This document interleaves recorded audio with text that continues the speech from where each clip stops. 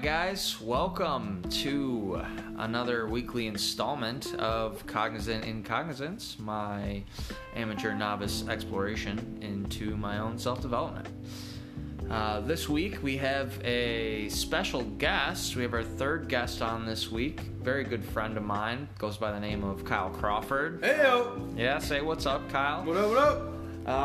So Craw over here, Craw as we like to call him, is actually one of my oldest friends that I'm still friends with anyway, which unfortunately even that enough in and of itself is a loosely defined, and I don't really even like this kid. I don't know why I had him on, but anyway, so Craw is again very good friend of mine, very big into the talent development world over here. Sure. And over the years, I think of all of my friends, Craw has been present at most, if not all, just about every moment of the philosophical conversations that I've ever had. Yeah, from you've been a part of them, maybe at a secondary, like on a secondary level after the fact and discussing it, or actually there at the crux of the conversation,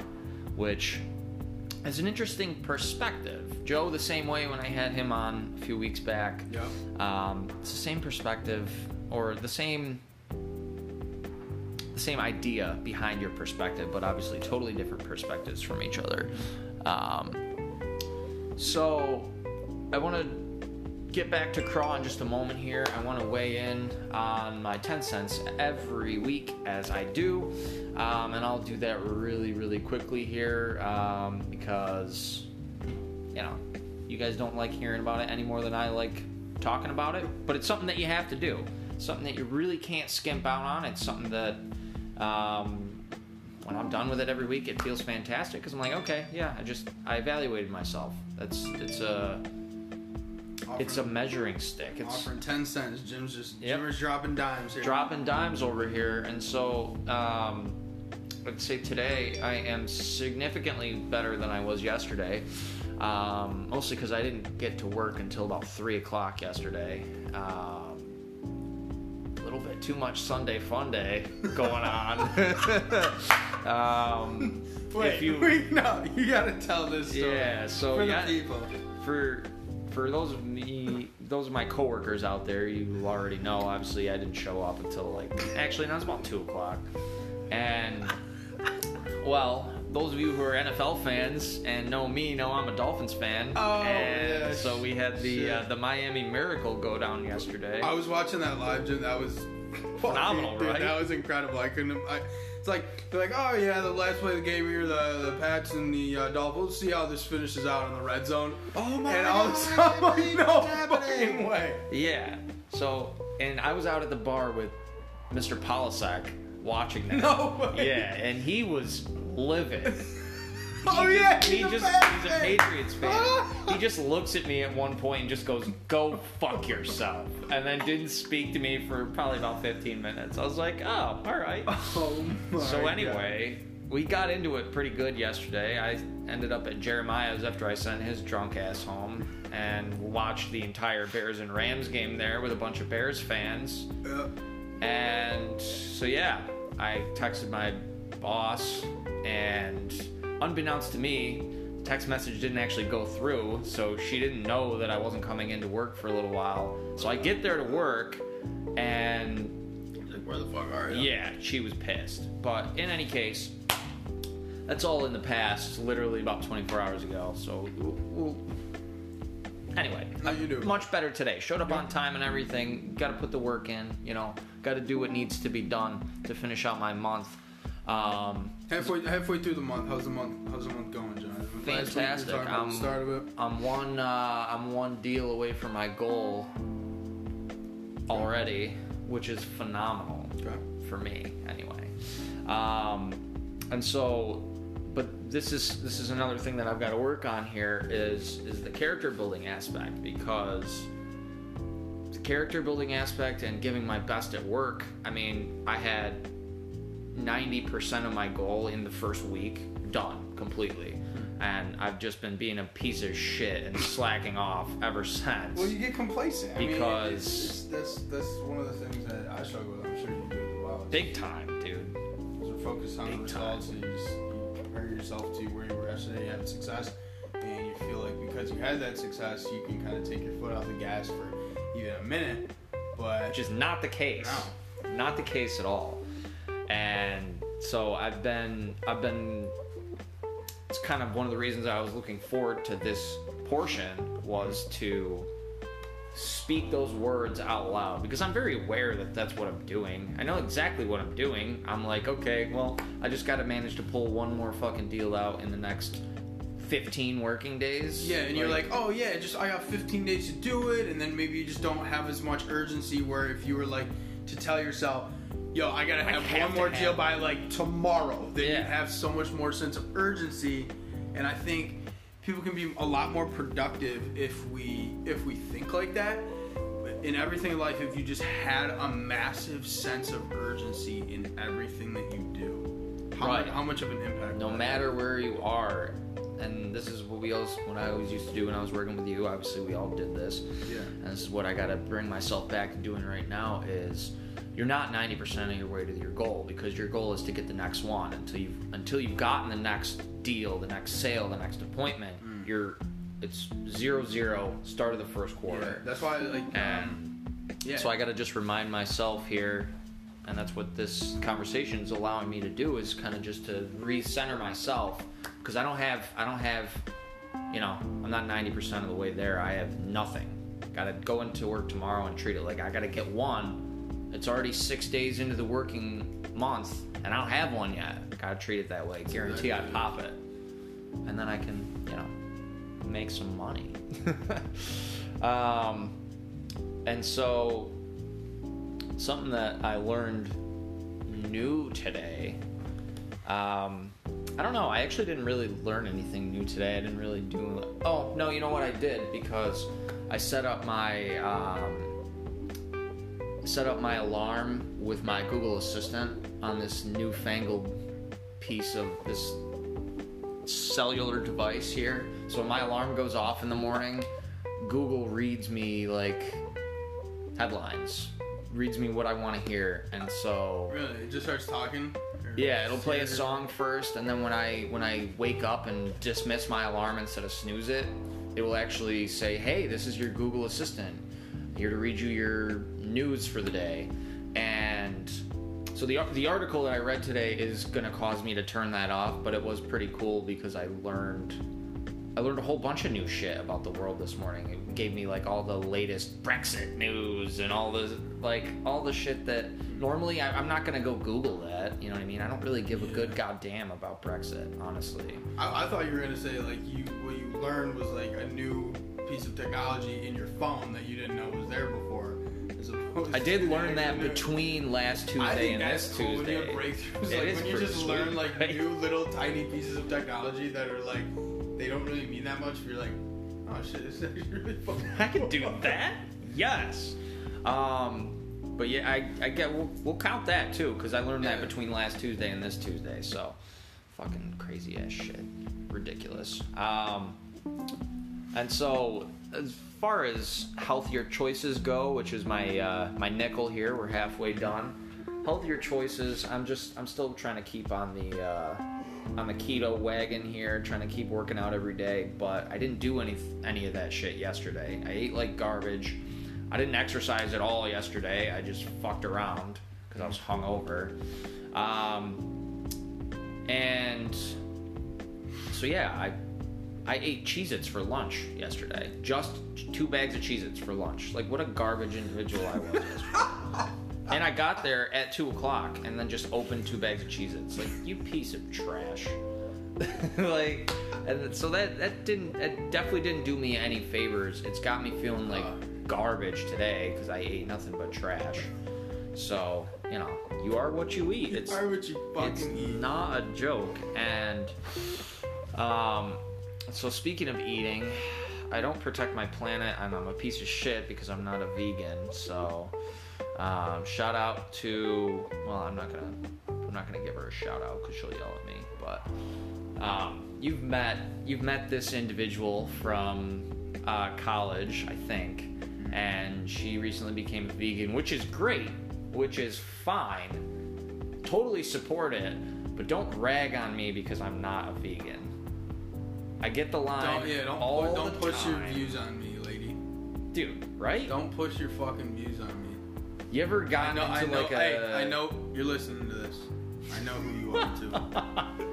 You ever gotten into an argument with someone who is not just a vegan, because again that's fine, but they're just like being a jerk about it? Just something in general is I tend to not argue with people. One thing that I think I'm very good at is being able to see both sides of things.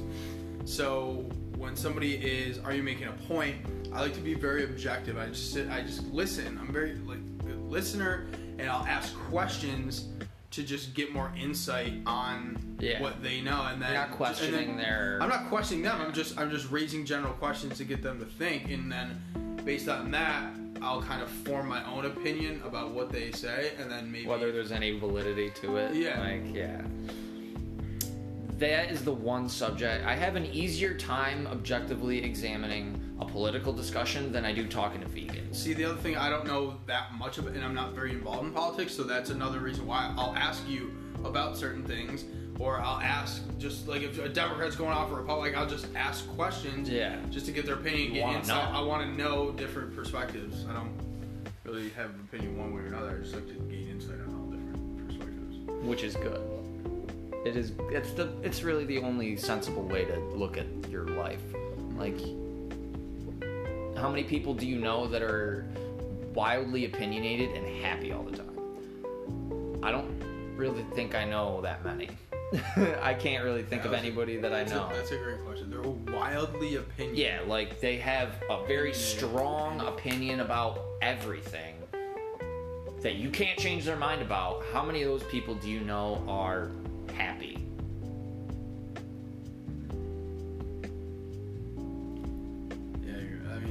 That's a great question. I can't think of one.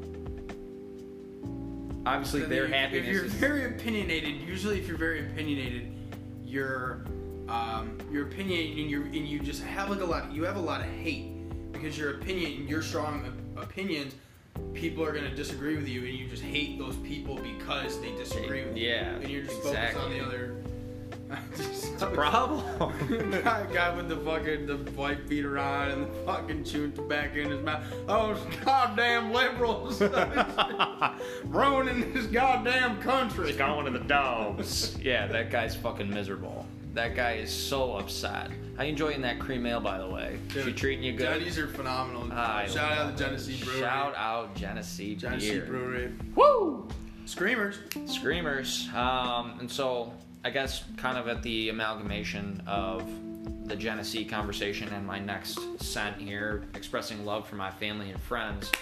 I was at the brewery on Friday for the keg tree lighting. How's the keg tree? It was fantastic, but it was absolutely frigid. I heard there were. I forgot. Dude, I heard there were like 5,000 fucking people there. Yeah, over the course of the night. That's insane. It was nuts, but it was also like 17 degrees out, and I didn't have any gloves, so we went inside like almost immediately. And I found so many like Christmas presents for my dad and my brother in there. Like, making like a list. Yeah. Like, you can't go wrong. Dude, you really can't. And so that is how I will be expressing my Christmas time love for them, because I know exactly. I could look at anything in there and say, yeah, Dad would like that, brother would like that, so on and so forth. Let me ask you this. At what point do you consider yourself a piece of shit for not having gone Christmas shopping yet? What's like the deadline where you're officially like, it's coming up, dude. I haven't done my Christmas shopping yet? It's coming up. I'd say if you haven't at least begun your Christmas shopping within 7 days of Christmas, like, what are you doing? What are you doing? You're cutting it close, pal. Yeah, you really are. I'm usually that final week guy, just because I'm last minute with a lot of things. Right. It's tough. It is. It's tough, especially because we're working all day. I fucking hate the mall, like Amazon. Like I hate this. I don't know. Give me the act of shopping. Dude, the act of shopping, getting like. I love giving people gifts, but I hate getting the gift in the first place. It's terrible. It's almost always a terrible experience. It's just like I feel like I like not gonna like it or whatever. Like I just rather. Even fucking cash. I'm a big cash person. Here's a Visa gift card. Yeah, those are Go spend it on Slim Jims. Yeah. Hot coffee, alcohol, and Slim Jims. Exactly what the body needs. Boom. Shout out Peter G. Shout out Peter G. So, scent number 8. We're almost done. I know it's painful. Have I spent quality time with my spouse? No, I haven't. Don't have one. Anyway. Next! Do I bear any grudges against anyone? Yeah, fuck you, Zach Lang. You are a stupid cocksucker. Sorry to any of my PG listeners, but I'm still angry at him for screwing me out of the playoffs. Dude's done. And he got eliminated anyway, so I guess the grudge is settled. Sorry, He buddy. gone! He gone. And last but not least, on a more positive note, the forever negatively responding to this question, am I content with my life? Absolutely not. I have much to do, and I have many things to see. I have many people to interact with, and I lament this every week. I don't know if I'm going to be able to answer that question affirmatively ever, and I like that. I like not being able to answer that one affirmatively, because when you're content, you're not too far from complacent, and when you're complacent, you're not too far from giving up on progress, and when you stop progressing, you start dying. So I hate that because you're always gonna have problems, and like if you're content in life, like you just don't have any problems. All those problems are difficult, like people, you don't like to deal with them. You also, when you have problems, it's so cliche. When you have problems, there's progress. Yeah, right? because you have to overcome them, yes. And when you overcome those problems, you're one step further to where you should have been before the problem afflicted you. I guess it's always a battle, but that's life, man. Indeed, my friend. Indeed. So, this is actually fantastically on topic. That article I mentioned to you before we started working on this here. Are you familiar with James Altucher at all? I think that's how you pronounce his name. No. So this guy he's many things. He's like an angel investor. He's a ranking chess master, and he's just like an overall general weirdo. And in a good way. This guy is so out there, and he has expanded his mind into so many different aspects of life and business that he has he's very intelligent, highly intelligent, and just out there in the best possible way. And so I read an article from him. It's on his blog, and the title of the article is 3 Habits to Transform Your Life Completely. And the last few weeks I've been talking a lot about habits and mindset and the way that I'm trying to develop my own healthy corresponding habits to the people that, I'm not trying to copy people necessarily, but when I see, you model, see something, dude, you gotta model. Dude, you gotta model your approach. Yeah, that's so important, because if you want to become a millionaire, you're gonna read a book from a millionaire. If you want to get into real estate, you're gonna get involved in real estate and find somebody who's been successful at the thing that you want to be successful at, and just monkey see, monkey do, and humans aren't far behind. So right, that's the truth. So this article really stuck with me, much like the one from last week discussing the 2 different types of happiness. That one really stuck with me too, because I was noticing, throughout reading the entire thing, I was trying to figure out, okay, where am I fitting in with the survey respondents versus like what kind of happiness they prefer in the short term versus the long term, what, so on and so forth. And so he opens this article with an interesting sentence before he even gives any context, which is a great AGD. You just say something fucking shocking before you start writing something, and he goes, if you don't change within 11 months, you're either going to be dead or in jail, probably in jail and then dead. A friend of mine told me this, and I read that and was like, oh wow, well, that sounds like a pleasant conversation, right? And so really what he's going through and what he kind of starts to get into, he's describing the lowest period in his life and how he then got out of it. And he got out of it through just, reading books, listening to speakers, and taking some of the things that they were preaching and kind of putting them into practice. And so he came up with 3 habits that if you form these 3 habits and you're in a low place, you can completely turn yourself around. And even if you're in a positive place, you can take it to the next level. And so the 3 habits, you're going to love the first one. Okay. And this first habit is actually exactly why I was saying maybe I got to get the Google Assistant to stop reading me my news. So the first habit is no news. Don't watch the news. Don't listen to the news. Don't. Dude, your couch is like the farthest thing ever from the far away. It is pretty far away. So bring that back in. So the first is no news. Staying informed usually comes at the risk of your own internal happiness or your ultimate productivity. The second habit was write down 10 ideas every day. They don't have to be brilliant ideas. They don't have to be the next fucking Uber, but they're just 10 thoughts or concepts that you can come up with at any point during the day. And if you can make it to 10, you're probably going to be in a good spot. And if even one of those things sticks, one idea that you come up with in 6 months, that's one out of how many? That's one out of 100, that's one out of 1,800 or something like that, right? 6 months is 180 days. So that's one out of 1,800 ideas. But if that sticks and then it is the next Uber, then you did yourself a fucking favor.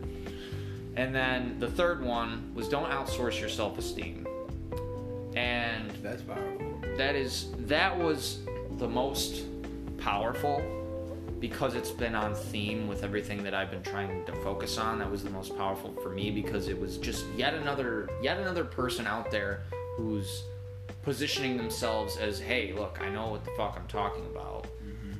Backing up how important that is, and the more times I see that, don't let other people control your self-esteem. And I think the more times we all see that, the more frequently that thought pops into our heads, the easier it is to form the habit of not doing it. Can you use an example of that? Not placing your self-esteem in someone. So let's say a girl comes up to you at the bar and you start talking or whatever, you go on a couple dates and you're over the moon, maybe you weren't having such a great month or a great week before that, but then you've been on a couple dates, it's a couple months later and you're good to go, which is fine. It's fine to derive happiness from that interaction, but then out of nowhere she breaks up with you and you spiral downward. Gotcha. And so what you were actually doing was you weren't actually being happy, you were projecting the worth that she was hoisting onto you, onto yourself. It's like filling that hole. Like I'm not necessarily like happy with myself, or I have this whole something's not right in my life, so I'm gonna go out and find external things to fill that. Yes, and external happiness and externally deriving your self-esteem are like 1 and 1A. Like those are 2 really huge things that like you can dig yourself into a hole really quickly if you're relying on all these external forces for your happiness and for your self-esteem. Yeah. Because then once those external forces are gone, it's probably something finite anyway. Yep. Then you're in trouble. And so what it what it came down to, and this was kind of the conclusion statement here, was that these 3 habits, what you're actually doing when you're doing something contrary to these 3 things is you're probably self-sabotaging. And so what he went in to basically say was, if you're spending all of your time and attention on the news and the bad shit that's happening in the world, you're creating an excuse for yourself, like kind of like a nihilistic, like, oh, the world's all screwed up anyway, like, why should I even bother going to work today? You're creating yourself an excuse, and you're giving yourself that out to just throw your hands up and say, I saw all that bad shit that's happening over there in California, like, I can't even concentrate on this, and then you never get anything done. See, I don't understand how people think that way. Like, maybe I'm ignorant to, that's why I'm trying to gain insight on how other people think. But for me, I don't know if this is like selfish or not, but I hear things like that. We'll talk about like use an example of like the wildfires out in California, right? Yeah. You see that in the news, and you're like, oh, that's bad, but I can't like relate to that, so I don't really feel can't do bad. Anything about it. I can't do anything about it. It doesn't affect me. It has nothing to do with my life. Right. So why would I ever let that affect me in my mood in how I'm feeling right now? Right. That's precisely the crux of the issue. Is that's where the habit no news comes from. Is because if you're spending all your time, let's say you're donating all your worldly possessions to the victims of those fires, you're going to be on the street. You quit your job, you donate all your money to those people, you're going to be on the street. And it's because you focus too much on, obviously, you got to focus on the plight of others. They're human beings. You have to care. But what... You got to help yourself first. You can't help others if you haven't helped yourself. Right. So, and so the second, with the writing 10 ideas down every day. That's big too, man. Does that... I would struggle to get 10 ideas down on paper. You know what? 10 on paper. I think would say when you hear, oh, you got to write 10 ideas down, it's like, okay, I can't even think about writing ideas because I got to go find a fucking pen and piece of paper. Yeah. Pull out your phone. Dude, pull out your phone, right on notes. That's like what every I time I like Keep for think, sure. like when I'm listening to other podcasts, or I'm listening to an audiobook, or I'm just sitting thinking, like doing things. I'll write things in my notepad, or I have like my Google Keep, right? And I'm always like put ideas, and that's one thing that I've actually started to do more. The notes for my podcasts, like when I want to talk about something, I just write it down, and then when you write it down, you keep it in front of you.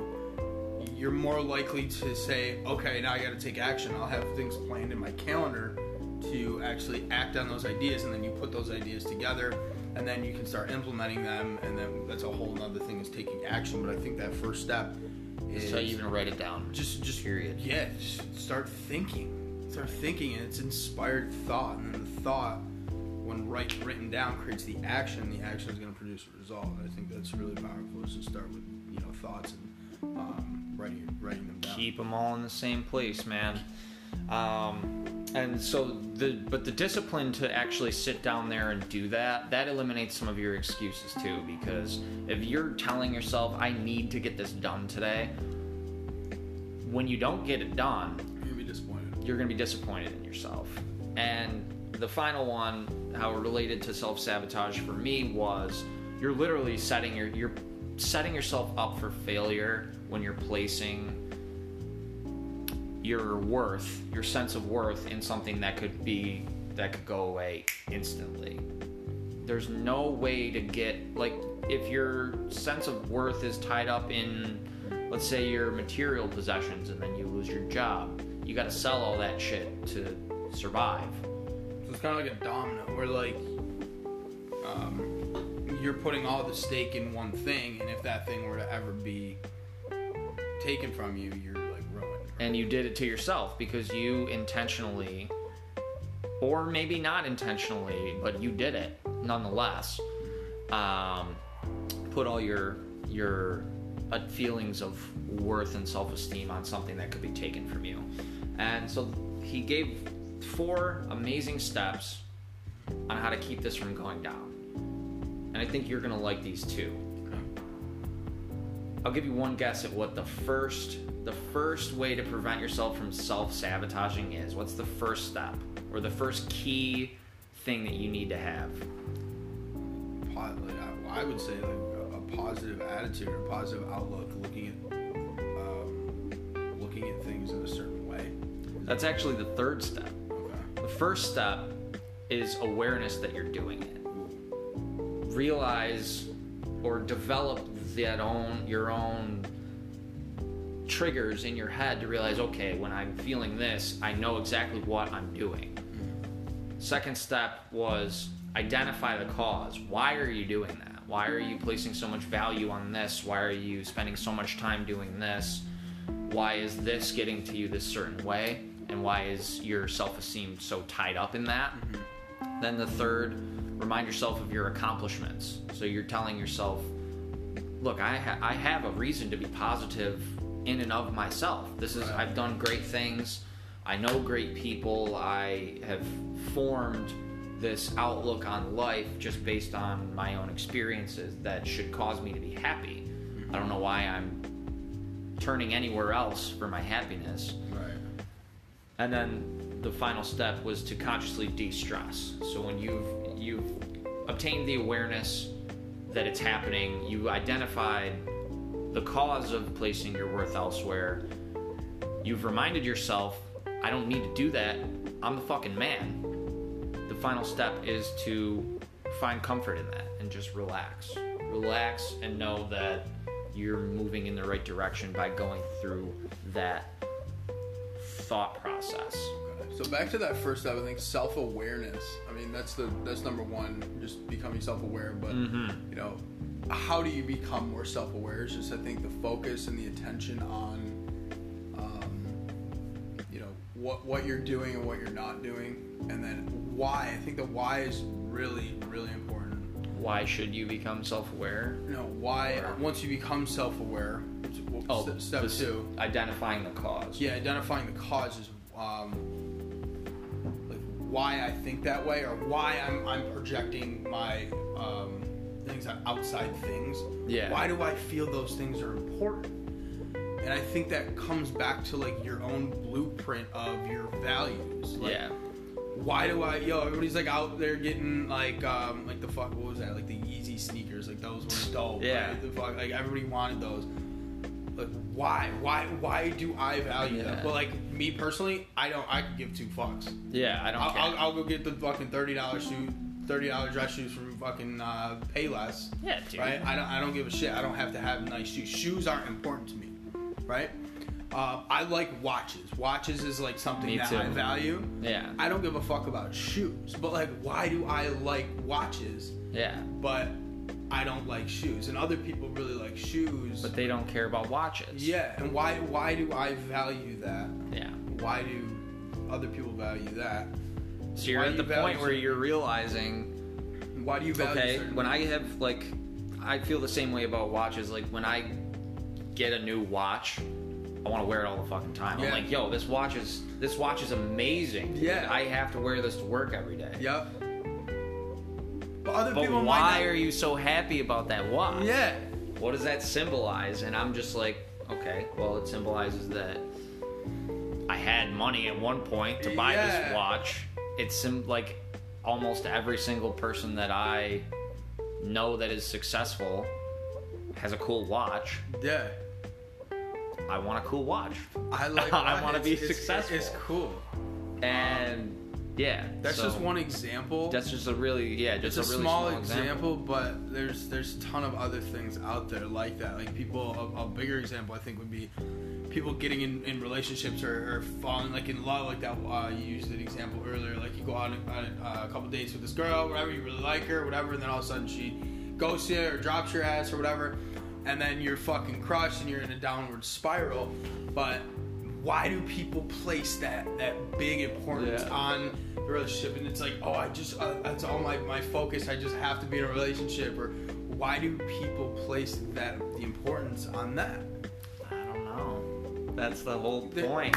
Like, Yeah. That's the whole point of the exercise, though, is you figure that out, and then you get to step 3 and you remind yourself, I don't really need to be in a relationship because I did look at all your accomplishments, and I was single when I did that. Mm-hmm. And when I had that experience, it was just me.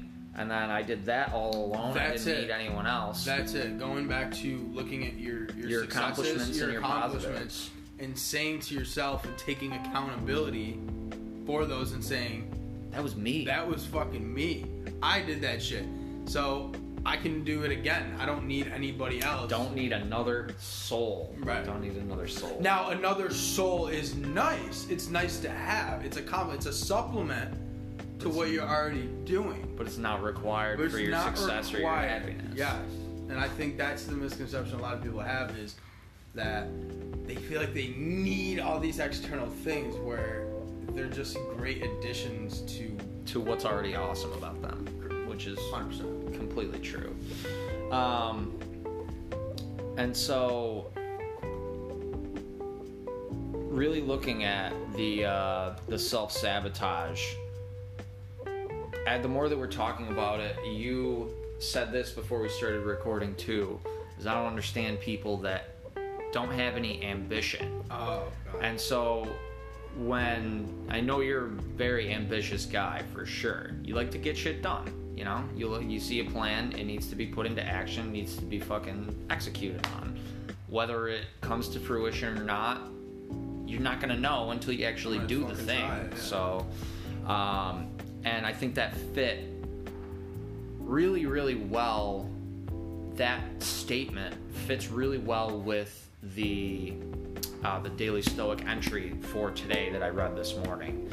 And so when it comes to ambition versus self-preservation, I think you have a really, really big problem that I find myself doing the more that I look back. Like, I've found myself doing that recently, even just what we were talking about earlier, whereas I'm slacking off the last couple days at work. Yeah. It's much easier to just not, I don't know, what if I get on the phone with some CTO and he yells at me? Much easier to just avoid that because I almost have my goals done for the month. Yeah. I'm just like, all right, I'm not going to deal with that. The small subconscious little, I don't really feel like doing that. And this is what I think. This is why so many choose the self-preservation route over the ambitious achievement route. It's undeniably easier to fuck around all day and not move yourself forward than it is to fail. It's also undeniably easier to put your own immediate happiness and your own selfish desires ahead of what's ultimately going to reflect positively on your life when you look back. Because it's the now versus the future. It's the immediate. It's like the microwave mindset of, well, they're thinking it's more about me now in the moment as opposed to having that forethought of, well, it's going to be better in the future. If I sacrifice the happiness now, which is what we talked about last week, or what I talked about myself, if I sacrifice this happiness now, will I be able to look back in 20 years and find that it was worth it? You don't know. You don't know. You think you do. You think you know, and that's the entire goal. Self-preservation is the barrier from that extended happiness over the period of your life, I think. When you're more concerned about containing what you already have and not losing what's there, you can never reach the goals that you need to set for yourself. Because if you're holding on to shit and you're trying to preserve yourself, right? You as life moves on, as you continue to get older or grow or change, you change. You're going to be a completely different person 10 years from now than you are today. Hopefully, anyway. Physically too, right? Yeah. Isn't that true? Definitely. That, like, all your cells, are completely regenerated. Yeah. So physically, that's proof right there. Yeah. So you would think as you're physically changing, you should probably mentally change as well. one would think. So, I'll read the Stoic entry in just a minute. Let's have a little radical transparency here. Fuck yeah. When's the last time you caught yourself masturbating? Favoring? Well, I mean, other than right before you walked in the door, I heard you slapping out there. That's disgusting. So when's the last time you caught yourself favoring self-preservation over moving towards your next goal? And what did you do to move in the right direction? So the easiest example is like the gym. Like something like I'm not in the mood, I'm tired. Don't feel like going. I making sure like I got a lot to do, which I mean you got a lot of work, but like you have time blocks for that shit and you got to get it done. Right. So I think that's the biggest example. What was the next question? That was just the question. The last time that you found yourself. Oh yeah, and what did you do the last time that you actually caught yourself doing that? What did you do to move in the right direction? Just fucking take action. Just go. You plan it. Next day you just go. And what do you do to keep yourself from getting to that place in the first place? You think about. I think you think about the feeling of not going. That motivates me. That inspires me. So like, you get in mode where like, all right, a couple days go by where you're like, okay, I haven't gone to the gym in a couple days, and you're like, I don't really feel that great. Like physically, I just don't feel it. I don't like feel me it. Right now. I haven't. You kind of feel like a piece of shit. You don't go in a couple of days. Maybe you're hungover. You eat some shit. You're eating shitty food, and you don't feel good. So then the next day you're like, all right, I gotta go, and then you go, and then in order to keep that habit going again, I just always revert back to that feeling of feeling like a piece of shit to inspire me to continue to not be a piece of shit. Like how you, the reflection is good in any aspect and all aspects, I would say. And learning from like a failure, that's the biggest thing, because if you're like you lose a bunch of weight and then all of a sudden you gain it back, and obviously I had success, but then I failed, I went backwards, right? You're just constantly learning from failures and how to stop going backwards as far the next time you do fail. Yes, which is good. And I don't think it's possible, like if you're a self-preservation type of a person rather than someone who's able to focus on ambitions, I think that's all you're doing. You're not taking into account the possibility and the benefits of failure on the weightier goals. You're just really worrying about maintaining what you have, maintaining where you are now, maintaining who you are now, as opposed to how would that benefit? How would that the benefits of failure specifically? Teaching yourself a lesson, like you were just saying, realizing that you actually, for me, which isn't necessarily a failure, but this is a decent example, was coming out of college. My professor, who was the pre-law advisor, he was my direct advisor because that's the program I was in, and he told us all, look, don't do what I did. Do not go right to law school. Don't even take the LSAT right out of undergrad. Don't do it.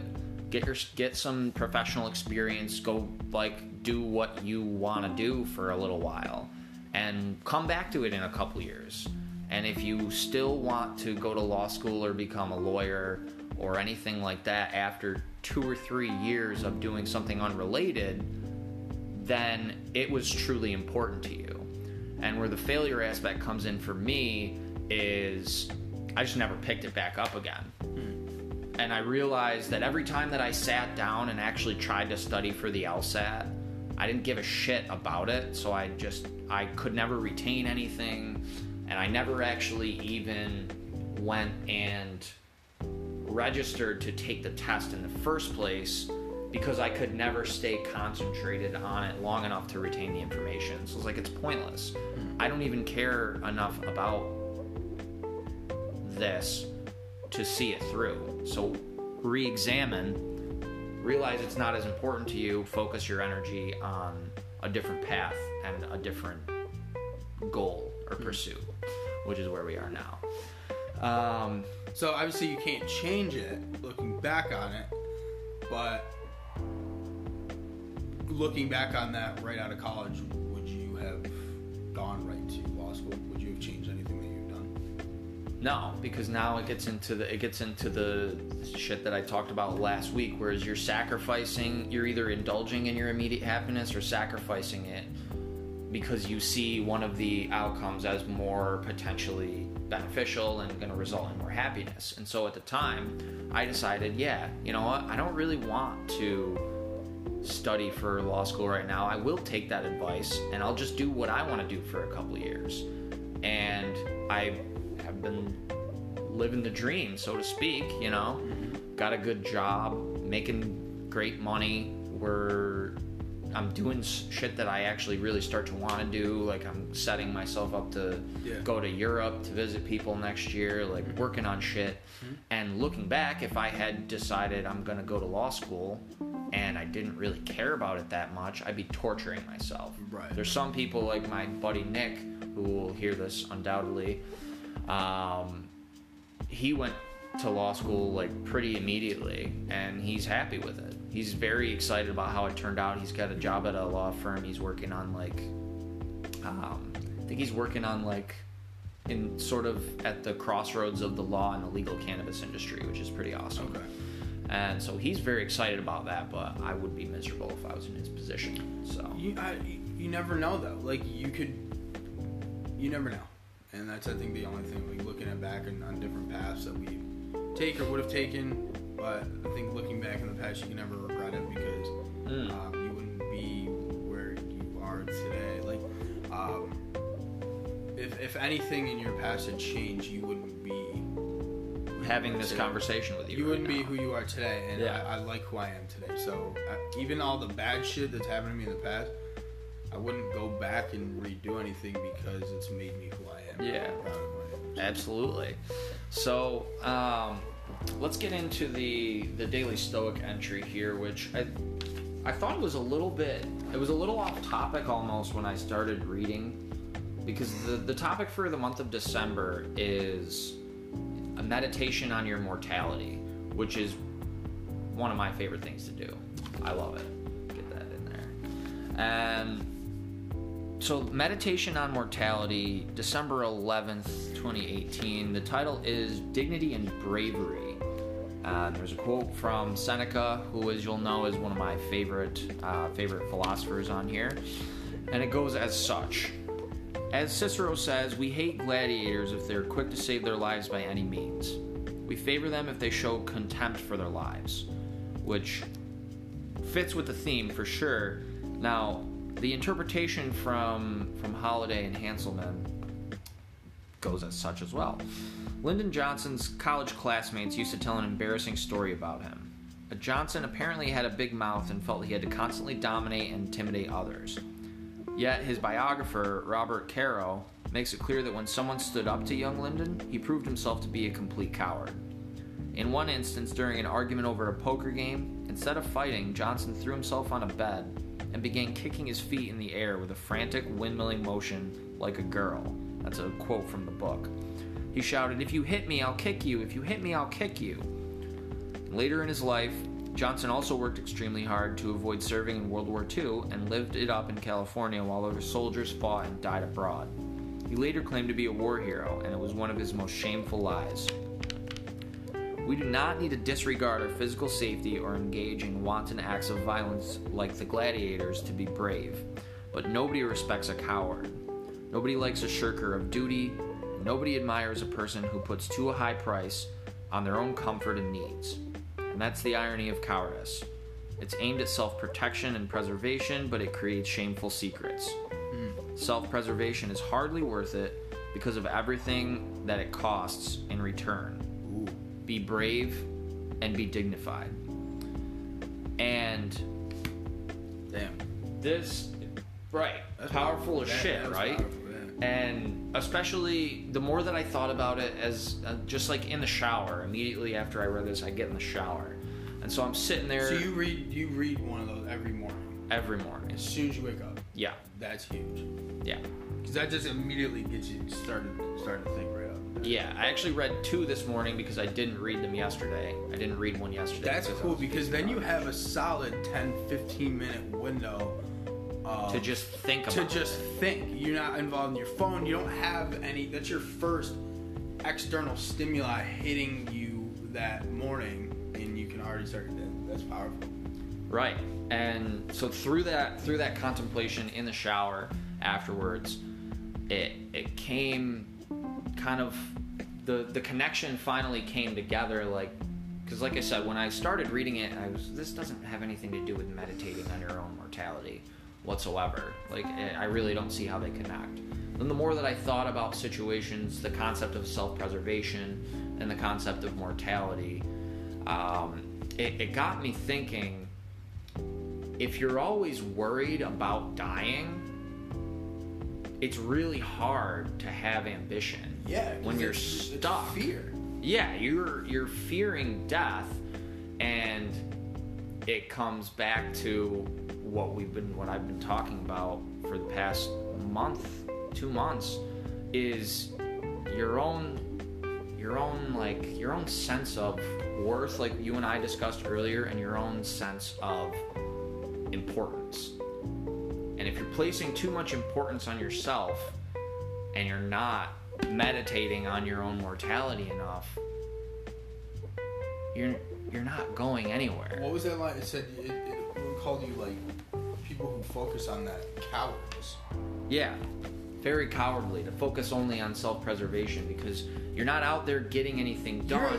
You're worried about, is this going to kill me? Am I going to go broke? You're being a pussy. Yeah. Like, if you just focus on self-preservation and like, saving yourself, you're fearful to take risk or put yourself out there or do certain things, you're being a pussy. Like, right. You're afraid, you're fearful, and you can't live life like that, because you're just gonna stay where you are, and I feel like that's the worst place you can be, because as the world, like, progresses, everything in this entire fucking universe is constantly moving forward and changing, whether we like it or not. Yeah, so if you're staying the same, you're not staying the same. You're actually fucking moving backwards. Yeah, because in relation to everything else. Everything else is moving forwards. And the idea that everything is moving forward, regardless, it's an unstoppable force. The passage of time and the progress of the universe is no more relatable, or it cannot be any more relatable to just your everyday life when you think about death. Because there is no, and that is where I made the connection, was the connection between self-preservation and cowardice. And if you're a coward, you're going to be afraid of death, which will then paralyze you to continue to move forward. Let me ask you this, because you and I both had experienced death very early in our lives, right? We each had a parent that passed away when we were young, right? And do you think? Let me ask you this: do you think that because we experienced that, we have a different outlook on death? Yeah. And maybe because of that, we have a different perspective on how we should live our lives? Definitely.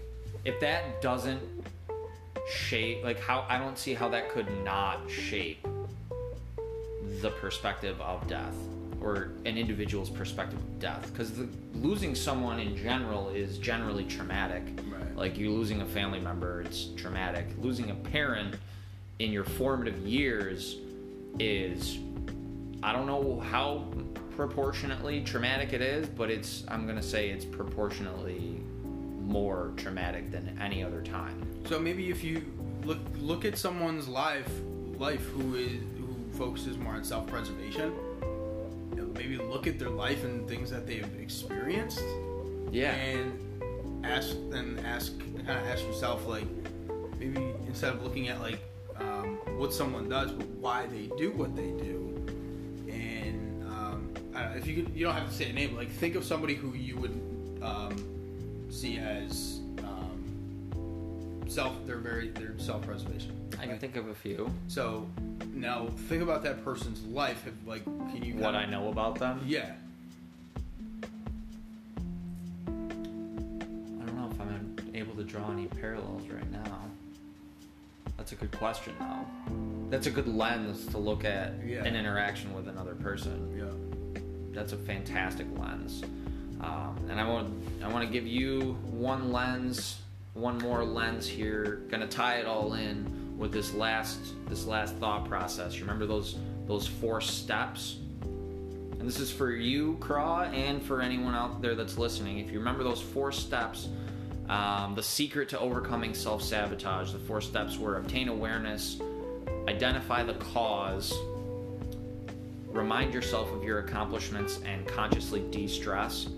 Anyone who has trouble coping with the concept of their own mortality, with the death of a loved one, with death in general, because there's a lot of this terrible phenomenon happening in the world for no reason, apply those same 4 steps to your fear of death. And I don't see how there's any way that you could not overcome that. If you obtain the awareness that death is scary to you, if you can identify the cause, why am I so afraid of death? Why is this so hard for me to deal with? Why is this so hard for me to comprehend? Remind yourself of your accomplishments. So you remind yourself of the good things that have come in spite of the inevitability of death and in spite of your mortal status. The good things that mortals have been able to achieve over history, despite the fact that they all died. Anyone that was born 100 years ago probably did something great, but they're dead. And then consciously de-stress and realize, yeah, it's gonna happen to me eventually. It's gonna happen to everyone around me eventually, and it's happened to a ton of people before. It's not something I can control, and so I must choose to accept it if I want to have to accept smile. it. Yeah, that, and I think just real quick is the fact that, like, I think a big breakthrough, Kyle, like I watched like a documentary on like the life after death, like people who had near-death experiences, and that, along with like whatever religion you believe in, like there's a concept of heaven. Like I think those have to align somehow, and the fact that like everybody you talk to who's had like a near-death experience, like it was like the greatest feeling in the world. Like it was just, they knew everything and they saw this figure, and they had this fucking feeling of love and just compassion, just all of these feelings all at once. It was the greatest experience ever. And I that combined with the fact that I know it's inevitable, and like just constantly having a positive outlook on things, like I'm not afraid to die. Like I think it's like, obviously if I were like I don't want to die, but like I feel like the fact that like if it like I'm not afraid of it. That's a good feeling it's a good point to reach. It's a good point to acknowledge without, I don't care, without welcoming it. I'm happy, and I also think that it's not like if I were to die, people would have very good things to say about me. I think overall. Not me. I know you would think you're gonna. I know you're gonna get up and give my the speech at my funeral and just bash me. It's gonna be the worst eulogy of all time. It's gonna be a roast. It'll be terrible. Your family will walk out. Walk out and leave the boys and I just laughing. Oh my god, dude! All the boys just chilling front fucking row. But like, actually, like if you picture that, like, one, that's fucking hilarious. But it kind of brings a light air to that. It does. You got have fun with it, and take it as like that's how I'd want to be remembered. But at the same time, like, I don't know. I just don't look at it as a bad thing. I'm just not afraid of it. Good. So we got about 45 seconds here. You got a short message that you want to share with the people out there? Jim, well, first and foremost, I want to appreciate you for having me on here. And if you, for those of you that don't know, I'll give my company a quick plug. I run the recruiting department at Real Agent Pro. So if you are in the Rochester area and you are interested in a career in sales and marketing, go to careers.realagentpro.com. That's careers.realagentpro.com. self-sabotage.com. Feel free to apply. And anybody else that you know that would be interested in the opportunity. So, last 20 seconds, Jim. Fantastic. Thank you for being here this evening, sir. Of course, it was a pleasure. Hope you enjoyed that beer. Sure. And everybody else, I'll see you next week. I'm out. Peace.